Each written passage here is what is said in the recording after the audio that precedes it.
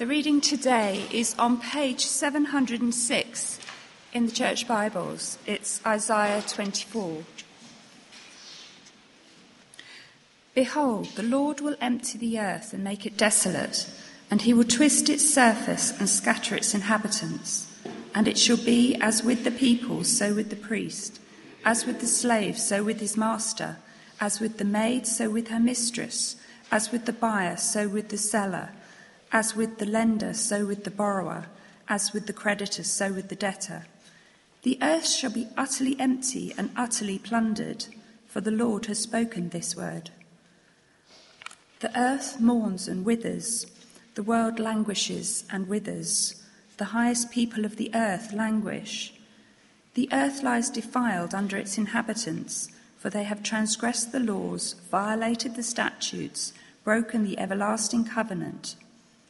Therefore a curse devours the earth, and its inhabitants suffer for their guilt. Therefore the inhabitants of the earth are scorched, and few men are left. The wine mourns, the vine languishes, all the merry-hearted sigh. The mirth of the tambourines is stilled, the noise of the jubilant has ceased, the mirth of the lyre is stilled. No more do they drink wine with singing.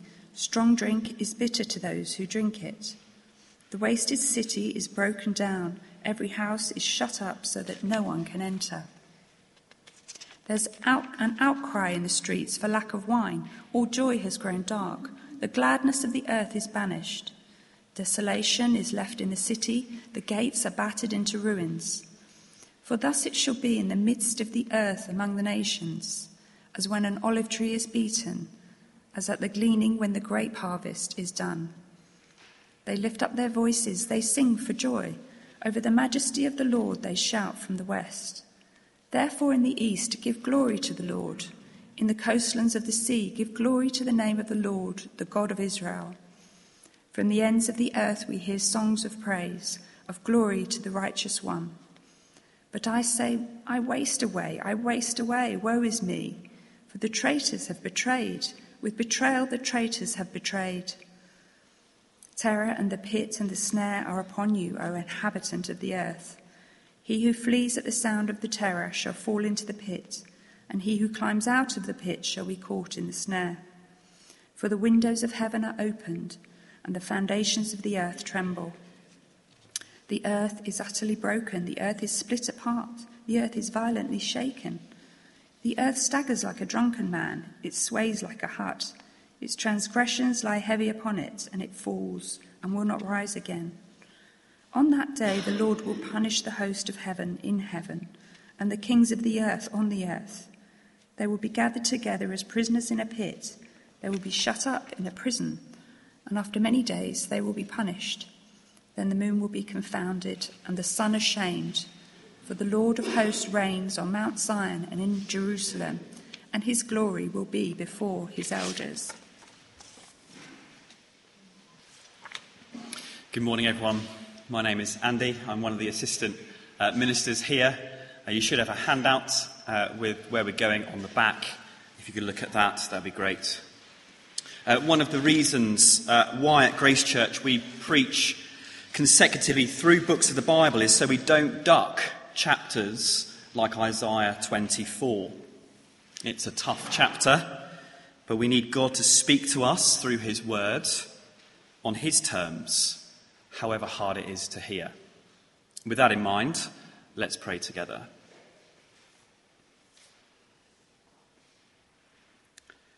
Heavenly Father, please be with us now. Please help us to listen to what you have to say to us. Amen. Let me start with a cliche. If you can't beat them, join them. It's a phrase that expresses many people's response to life's challenges. When pressure mounts from an opponent, so does the pressure to give up and to join the crowd rather than sticking out. That is particularly true, I think, for Christians experiencing persecution. The views of the Bible are increasingly unpopular you talk to our friends or you open a newspaper, and we'll find the most balanced of opinions is often opposed to the teaching of Jesus Christ. Now, the news is littered with occasions where Christians do experience persecution, whether that's the more obvious and violent form that we see overseas, or the more subtle kind of legal battles that Christians who want to live and work according to their conscience face. And so we can feel the light pressure of friends who disagree with us on certain issues, or the heavier pressure of public bodies vilifying Christians for holding to the teaching of the Bible. The pressure comes in lots of areas. One of them is on posters behind me, like gender and sexuality. And opposition to Christians who hold biblical views is leading to some to give up on those views and the Christian faith altogether.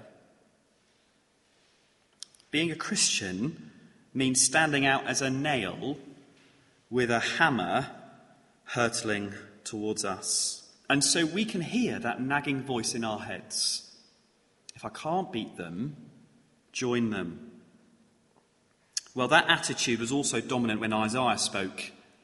His prophecy came at a time in the history of God's people when they looked like they were about to be snuffed out. And they're a tiny little nation called Judah, surrounded by the big bullies of the other nations.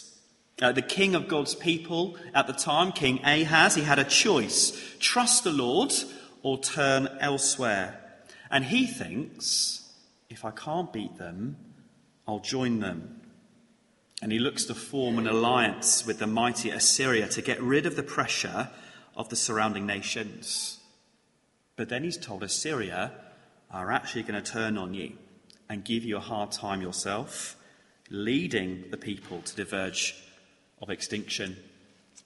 And as we've been going through this series, in chapter 13 and 23, they contain prophecies about the surrounding nations. We didn't look at all of them, but essentially the message is similar each time. Over and over, God told his people, trust in me. Trust in me for the future. Don't fear the nations. Don't turn to the world for security and hope for the future, because I will destroy them. These nations will be defeated and these empires will collapse. And we've seen that in history. Nobody's booking their holiday to Babylon. It doesn't exist. And so now in chapter 24, we see these localized judgments. Well, they're the trailer of what's ultimately to come, a future of universal judgment on the whole earth. And really, this chapter is making one big point on the handout. The Lord will destroy the earth under his righteous judgment. It's like in this chapter, Isaiah has put together a little art exhibition. Several word paintings, each one a variation on the theme of God's final judgment. And by dwelling on each picture individually, we turn and feel the full force of all of them all together, the whole chapter. And so we're wandering through. The first picture in the exhibition is of everything desolate. Everything desolate. Have a look at verse 1. Behold, the Lord will empty the earth and make it desolate, and he will twist its surface and scatter its inhabitants. The painting is of a picturesque valley, perhaps your holiday destination. Picture that place you're going to, lifted up and twisted, mangled, destroyed. Inhabitants scattered like crumbs flung from a picnic rug. It is complete devastation. Verse 3 says this: the earth shall be utterly empty and utterly plundered, for the Lord has spoken his word. Before we allow this to become an imaginary Hollywood Middle-earth type place, Isaiah's vision is of the real world we inhabit. Planet Earth mentioned 18 times in this chapter. So picture Dulwich, utterly empty, utterly plundered. God twisting the surface of Dulwich Park, pub in a park gone. Twisting the surface of Lordship Lane, scattering everyone walking down. Picture your roads, your route into school or work, lifted and turned into a wave of concrete, emptied and plundered. And just as though everything is included, everyone is included. Have a look at verse 2. And it shall be, as with the people, so with the priest, as with the slave, so with his master, as with the maid, so with her mistress, as with the buyer, so with the seller, as with the lender, so with the borrower, as with the creditor, so with the debtor. From the highest to the lowest, from the banker to the busker, the business owner to the unemployed. There's no distinction, no favouritism. Now, when the Lord decides to act in this way, no one will be able to appeal to their social standing, their wealth or their career to save them. Now, on this final day in history, no one will be able to stand up and say, I'm a successful businessman. My social media spans millions across the world. I've headlined the pyramid stage. Instead, verse 2, it will be the same for everyone. And before this judgment in this chapter feels disproportionate, God on some wrecking ball falling down rampage, see the cause of it in verse 5. The earth lies defiled under its inhabitants, for they have transgressed the laws, violated the statutes, broken the everlasting covenant.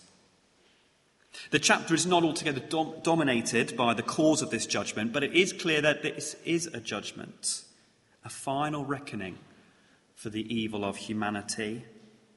Now, the Bible is abundantly clear that we live in a world that has rejected God. We've not lived in the world he created in obedience to him. We've chosen instead to rebel against him, as verse 5 puts it, transgressed laws, violated his statutes, broken the everlasting covenant, his promise, his agreement with all people on the earth. We live our life our own way. And the judgment is universal because sin is universal. Like dust in the house, it is everywhere. This whole section has given us a tour of the whole of the Middle East, and we get a mention of the nations in verse 13. But now the whole world is in view because the whole world is guilty. Everything will be desolate. Well, that's the first picture. We wander through. The second picture in the gallery is of all enjoyment stopped. Verse 7 to 13 describes the end of a world that has been out to enjoy itself, ignoring God. The picture of wine is used throughout. It's a picture here of mourning. So verse 7, the wine mourns, the vine languishes, all the merry-hearted sigh, the mirth of the tambourines is stilled, the noise of the jubilant has ceased, the mirth of the lyre is stilled. No more do they drink wine with singing.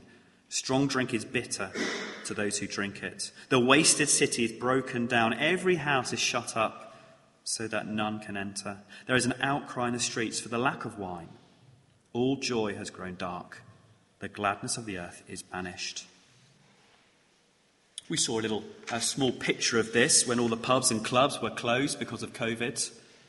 And yet this goes infinitely further.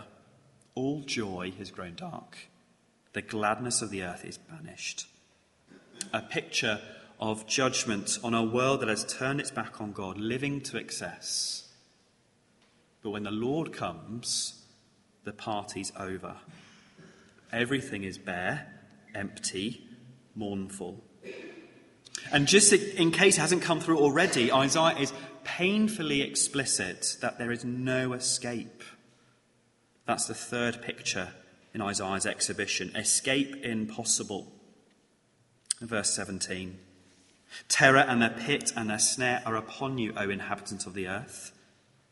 He who flees at the sound of the terror shall fall into the pit. And he who climbs out of the pit shall be caught in the snare. For the windows of heaven are opened, and the foundations of the earth tremble. The earth is utterly broken. The earth is split apart. The earth is violently shaken. The earth staggers like a drunken man. It sways like a hut. Its transgression lies heavy upon it, and it falls and will not rise again. There is no escape, as we've thought about already in this service. No escape from the judgment to come. Those who hear the terror will make a run for it. When 18 says they will fall into a pit. And those who manage to get themselves out of the pit, what happens to them? They get caught in a snare. No escape. Perhaps we can remember the rescue of the Thai football team trapped in the cave in 2018. It was an amazingly complex operation, but imagine if it was already harder than it was. Imagine at the edge of the cave system there was an active volcano, so lava and fumes to contend with. And then on top of that, an earthquake going on. Those who survived the cave system, well, they would have been taken out by the volcano. Now, those who survived the volcano would surely have been taken out by the earthquake. That is the picture here in verses 17 and 18. Escape impossible. And verse 18 then carries us to the time of Noah, to the flood that buried the whole earth, with the phrase that the windows of heaven that Isaiah speaks of. It's deliberately evocative of that downpour recorded in Genesis. But Isaiah goes further because he just doesn't talk about a flood, but the foundations of the earth trembling. It's like Noah's flood has a big brother, and he comes rocketing through the earth, flood and earthquake, and there is no escape. Why do we need to hear this? I guess because for many, the challenge is to simply believe this day is actually coming. How rarely we let these realities feature into our thinking. Life is busy. So we need to keep hearing it. Now, we need to hear this because we can struggle to believe this judgment is warranted. We have nice friends. We have lovely neighbours. Are we as humanity really in such dire straits that this judgment is coming or indeed necessary? Yet that is exactly how God sees things. Everyone is guilty, verse 6, and so everyone must suffer for their guilt. And so we need to see the world how God sees the world. Yes, there is still beauty. Yes, most people aren't as bad as they could be, but it is defiled, verse 5, all because we have turned our backs on the righteous and loving God. Maybe we struggle to believe what Isaiah says because it does feel like something out of a Hollywood movie. The film industry has produced many doomsday scenarios as how the world may end. Massive meteors, like in the film Armageddon. Nuclear annihilation, like Dr. Strangelove. Pandemic mutant viruses, like I Am Legend. Global warming, like The Day After Tomorrow. Robots from the future, like Terminator. And last of all, malevolent aliens like War of the Worlds and Independence Day. And because of these overabundance of films, perhaps we just don't think the Bible's message is real. It gets drowned out, seen as far-fetched, put firmly in the fiction category and ignored as anything more. But the Bible is very clear. Isaiah is not talking about a fictional Middle Earth, but the actual planet Earth. We need to keep hearing this, because perhaps we struggle to believe it because it hasn't happened yet. It's now been 2,700 years since Isaiah's prophecy. And that's not a new problem. The Apostle Peter wrote about it to the church in his day. I'll put the verses on the handout and they hopefully be on the screen. 2 Peter 3. They will say, "Where is the promise of this coming? For ever since the fathers fell asleep, all things are continuing as they were from the beginning of creation." Maybe we have encountered similar thinking from others, or think this way ourselves. Where is this judgment? Life is just going on as normal. It's just going round and round, isn't it? In fact, with Top Gun in the cinema, Kate Bush at number 1, and rising tensions with Russia, it feels like we're back to 1986 again. Life just goes round and round. Where is this coming? But verse 5 of 2 Peter, "For they deliberately overlook this fact, that the heavens existed long ago, and the earth was formed out of water and through water by the word of God, and that by means of these, the world that then existed was deluged with water and perished. But by the same word, the heavens and the earth that now exist are stored up for fire, being kept until the day of judgment and destruction of the ungodly." Both Isaiah and Peter allude to the floods back in the time of Noah, the last time judgment was experienced by everyone and everything. And so Isaiah and Peter say, look at God's actions in the past. He has done it before. He will certainly do it again. All those nations we spoke about in chapter 13 and 23, they were destroyed. So we can be sure chapter 24 will happen. We also need to hear this, because the less we believe this day is coming, the more vulnerable we are to feel intimidated by the opposition around us. The more vulnerable we are to the rising tide of public opposition towards Christians. The closer we then get to, if I can't beat them, join them, giving up on God altogether. You see, the powers in Isaiah's day looked very powerful, very intimidating. And it is the same for us today. The powers of nations, of secularism, of people higher up in a company. You can end your career for saying the wrong thing. But as we've seen over the past few weeks, everything will all come crashing down like a demolition job. And when we see afresh where this world is headed, we see that God's opponents are not powerful opponents to be feared and joined, but those destined for judgment, for whom we must pray.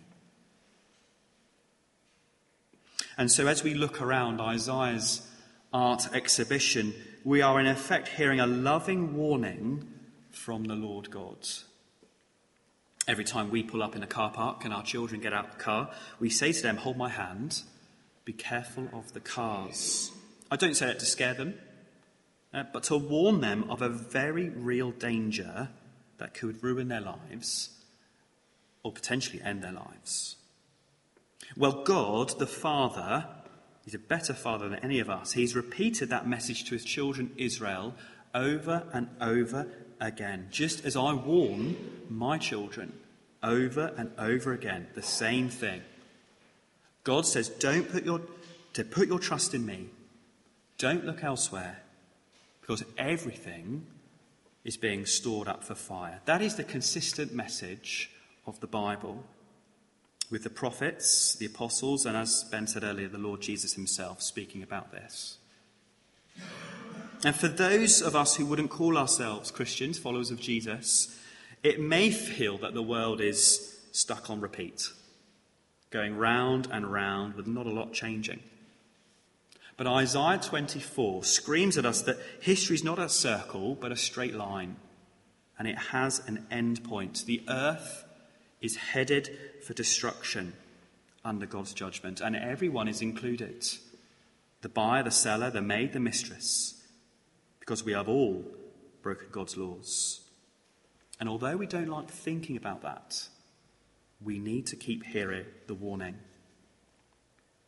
But there is hope. There is hope. And we get a hint of it in verse 13 to 16. Have a look at verse 13 with me. "For thus it shall be in the midst of the earth among the nations, as when an olive tree is beaten, as at the gleaning when the grape harvest is done. Now, I've never harvested olives, but I'm told you do it by beating a tree with a stick to make the olives fall. By the end of the harvesting, the olives are falling off the tree, but so have many of the leaves, and so the tree looks like in a sorry state. But as with any harvest, some are left over. Some olives are left on the tree. Some grapes are left over after the vintage is over. And the ones left when this harvest at the end of time happens, when the Lord comes to judge, are those who have remained faithful to God. And it's their voices we hear in verse 14 to 16. Verse 14, they lift up their voices. They sing for joy over the majesty of the Lord. They shout from the west. Therefore in the east give glory to the Lord. In the coastlands of the sea give glory to the name of the Lord, the God of Israel. From the ends of the earth we hear songs of praise, of glory to the righteous one. There will be some people who survive the judgment, who sing the praises of the God of Israel. And did you spot what they're singing about? Verse 14, God's majesty. Verse 15, God's glory. Verse 16, his righteousness. While we see this destruction across the earth, actually from the perspective of those who God has rescued, they strikingly say, how wonderful. This is good. Over the next 2 weeks, we'll explore that more in chapters 25 and 26, so please do come back. But for now, when something terrible happens in the world, we often wonder, why didn't God do anything about it? Why doesn't he do something? And we want God to put wrongs right. This chapter says he will. And sometimes people say, well, I can't believe in a God who doesn't care about evil. We want God to be righteous. This chapter says he is. He won't just ignore all the evil that's going on in the world. He is the good, loving judge that we thought about with the children earlier in the service. That's the good news of these verses. Justice will be done. That is why some are rejoicing on that day when it happens. There will be a world that rises from the ashes of this one, and it will be a world full of people who sing praises to this good, righteous, holy God who could not and will not tolerate evil in the world that he made. How then do people escape this destruction this chapter points to? After all, verse 6 is clear. People must bear their guilt, unless there is someone who can bear our guilt for us. That is actually the brilliant news of the book of Isaiah. Later on, Isaiah will go on to speak of someone who will bear our guilt, who he calls the servant of the Lord. And we know him as the Lord Jesus, the one who served the Lord and served his people, bearing our guilt as he died on the cross, taking our punishment we deserve for transgressing his laws, breaking the eternal covenant, not living God's ways. And through putting our trust in his death, we have a glorious prospect to look forward to. Let's end on verse 23. Then the moon will be confounded, the sun ashamed, for the Lord of hosts reigns on Mount Zion and in Jerusalem, and his glory will be before his elders. Here is the poetic description of the Lord God ruling his restored people, and with such glory and brightness that the sun and moon blush at how feeble they are in comparison. And so in the face of opposition, when the world feels big and intimidating for those following Jesus, having this future fixed in our minds will keep us firmly trusting in the Lord until he comes. Let's pray together.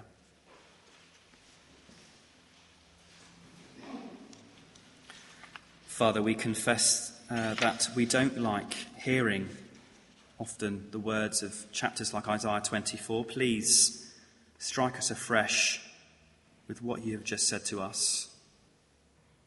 Please convince us of this future and help us to trust in you alone. Amen.